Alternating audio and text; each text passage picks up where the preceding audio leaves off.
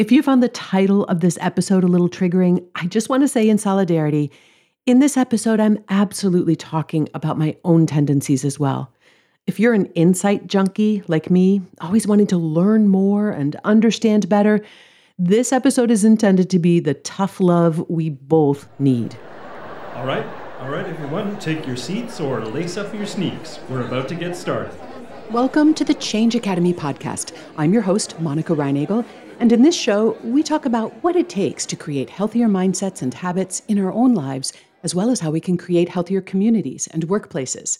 Whether you're working on your own health and well-being or promoting healthy behaviors is your job, we're going to talk about what works, what's hard, what's needed, and what's next. Let's jump in.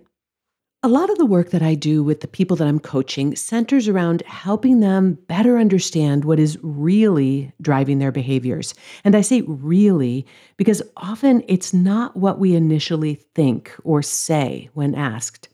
The things driving our decisions and our behaviors are frequently invisible to us or unacknowledged, and this can result in our acting in ways that aren't aligned with what we say we want. Without insight into why we do the things we do, change, especially lasting change, can be very difficult. But the point I want to make today is that insight alone is not enough. Psychologist Lori Gottlieb, in her book, Maybe You Should Talk to Someone, puts it this way. You can have all the insight in the world, but if you don't change when you're out in the world, the insight is worthless.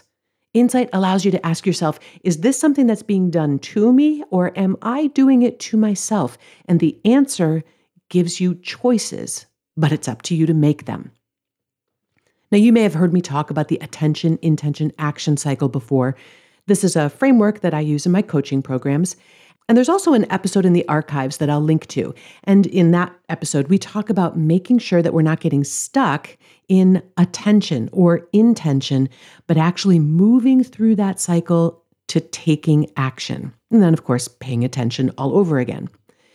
And it's really easy to confuse consuming content, whether that's in the form of books, podcasts, or other media, with taking action.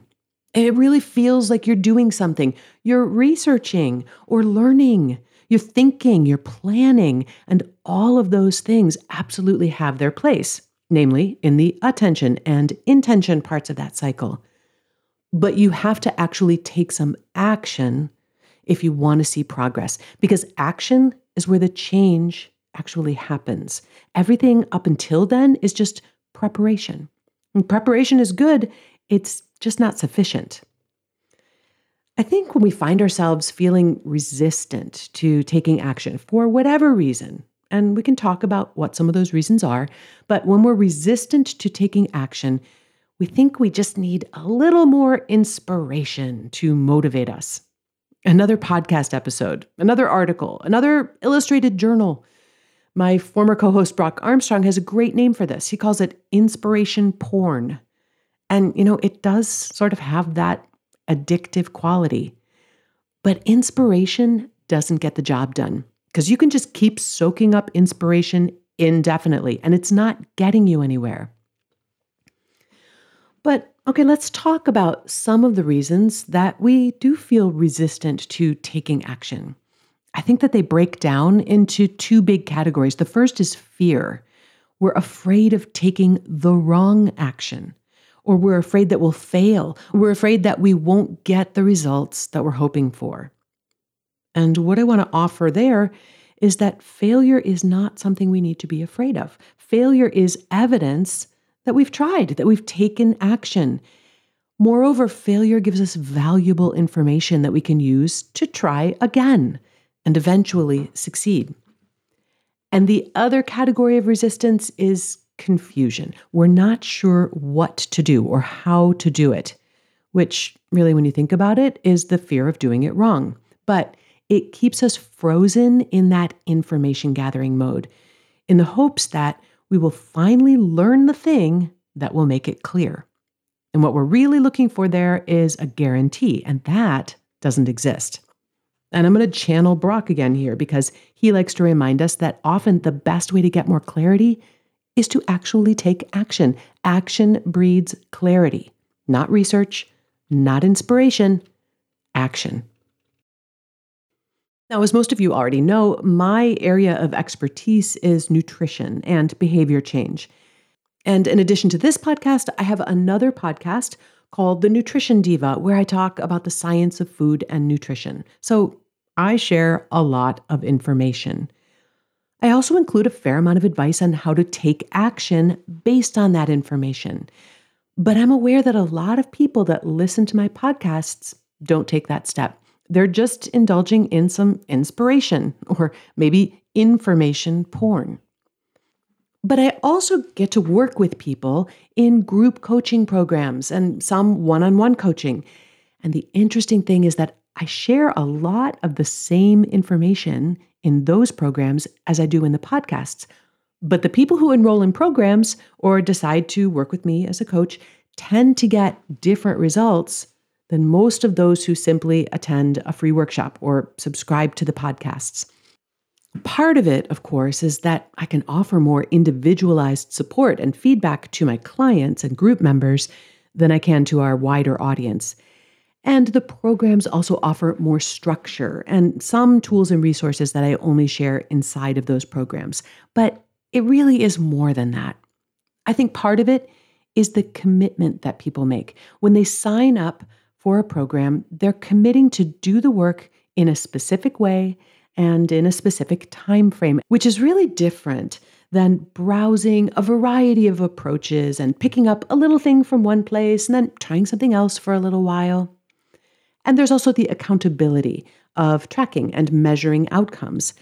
But I don't just mean external accountability, like to a coach or to a group or to a buddy, although that may play a role. I really mean the internal accountability that happens when we have a clear and meaningful goal and we make a commitment to that goal and not just to a specific approach or tactic. What that means is that if that first thing that we try doesn't work, we don't give up. We just try something else. We iterate, we learn. But most people stop short of making that commitment. They just continue to graze or even binge on self-help content, but they don't put in any consistent, concerted effort. They continue to dream about that outcome that they want to create, but month after month, year after year, they're not really getting any closer. They also tend to collect a lot of excuses and justifications for why they can't take action. They might even occasionally take a few steps, but then they get discouraged and they lapse back into that passive consumption mode. So here's the tough love part of this episode. My goal here is not just to offer or to gather insight or information. My goal for you and for myself is to take action based on that information and insight, to learn the things that we can only learn when we try something new. If you're thinking but not doing, if you're learning but not taking action, if you're inspired but not actually progressing, then you are sitting on the sidelines of your own life. And that's not what I'm here for. So here is how you can actually take action on what we're talking about today. You can send me an email and tell me 3 things. Number 1, something you want to create or accomplish that is not yet a reality. Number 2, tell me how long you've wanted this. And then number 3, and this is the tricky one, what action are you going to take this week to move toward that goal? So at the beginning, I said that this episode was as much for me as it was for you. And in that spirit, I want to share with you my answers to those 3 questions. But look, listening to my answers enters you into a pact of reciprocity. So if you're not going to email me with your answers, you have to stop listening right now. Okay, number 1, something I want to create or accomplish is an in-person retreat with members of my community. That includes listeners, current clients, past clients, a place where we could work together on creating the changes that we want to make in our lives. Number 2, I've been wanting to do this since the summer of 2018. That's when the first cohort graduated from the year-long coaching program that we launched in 2017. And by the time we finished that year of work, it just seemed like an in-person event would be such a natural and joyful thing. And number 3, the step I'm taking to make that a reality, I just took it. I just told you and a few thousand other people that this is something that I want to do. It's on the record now. So look, as long as you're going to be emailing me anyway with your answers to those 3 questions, tell me whether an in-person retreat with me is something that you'd be interested in and where your ideal location might be. You can email me at hello@changeacademypodcast.com. That's it for me. I'll see you next time. All right, thanks everyone. This has been the Change Academy podcast with Monica Reinagel. Our show is produced by me, Brock Armstrong. You'll find links to everything Monica mentioned in today's episode in our show notes, as well as on our website at changeacademypodcast.com, where you can also send us an email or leave us a voicemail. If you're finding this podcast helpful, we hope you'll subscribe, or even better, give our show a rating or review in your favorite podcast app. Or, best of all, share this episode with a friend or colleague you think would enjoy it. Now here's to the changes we choose.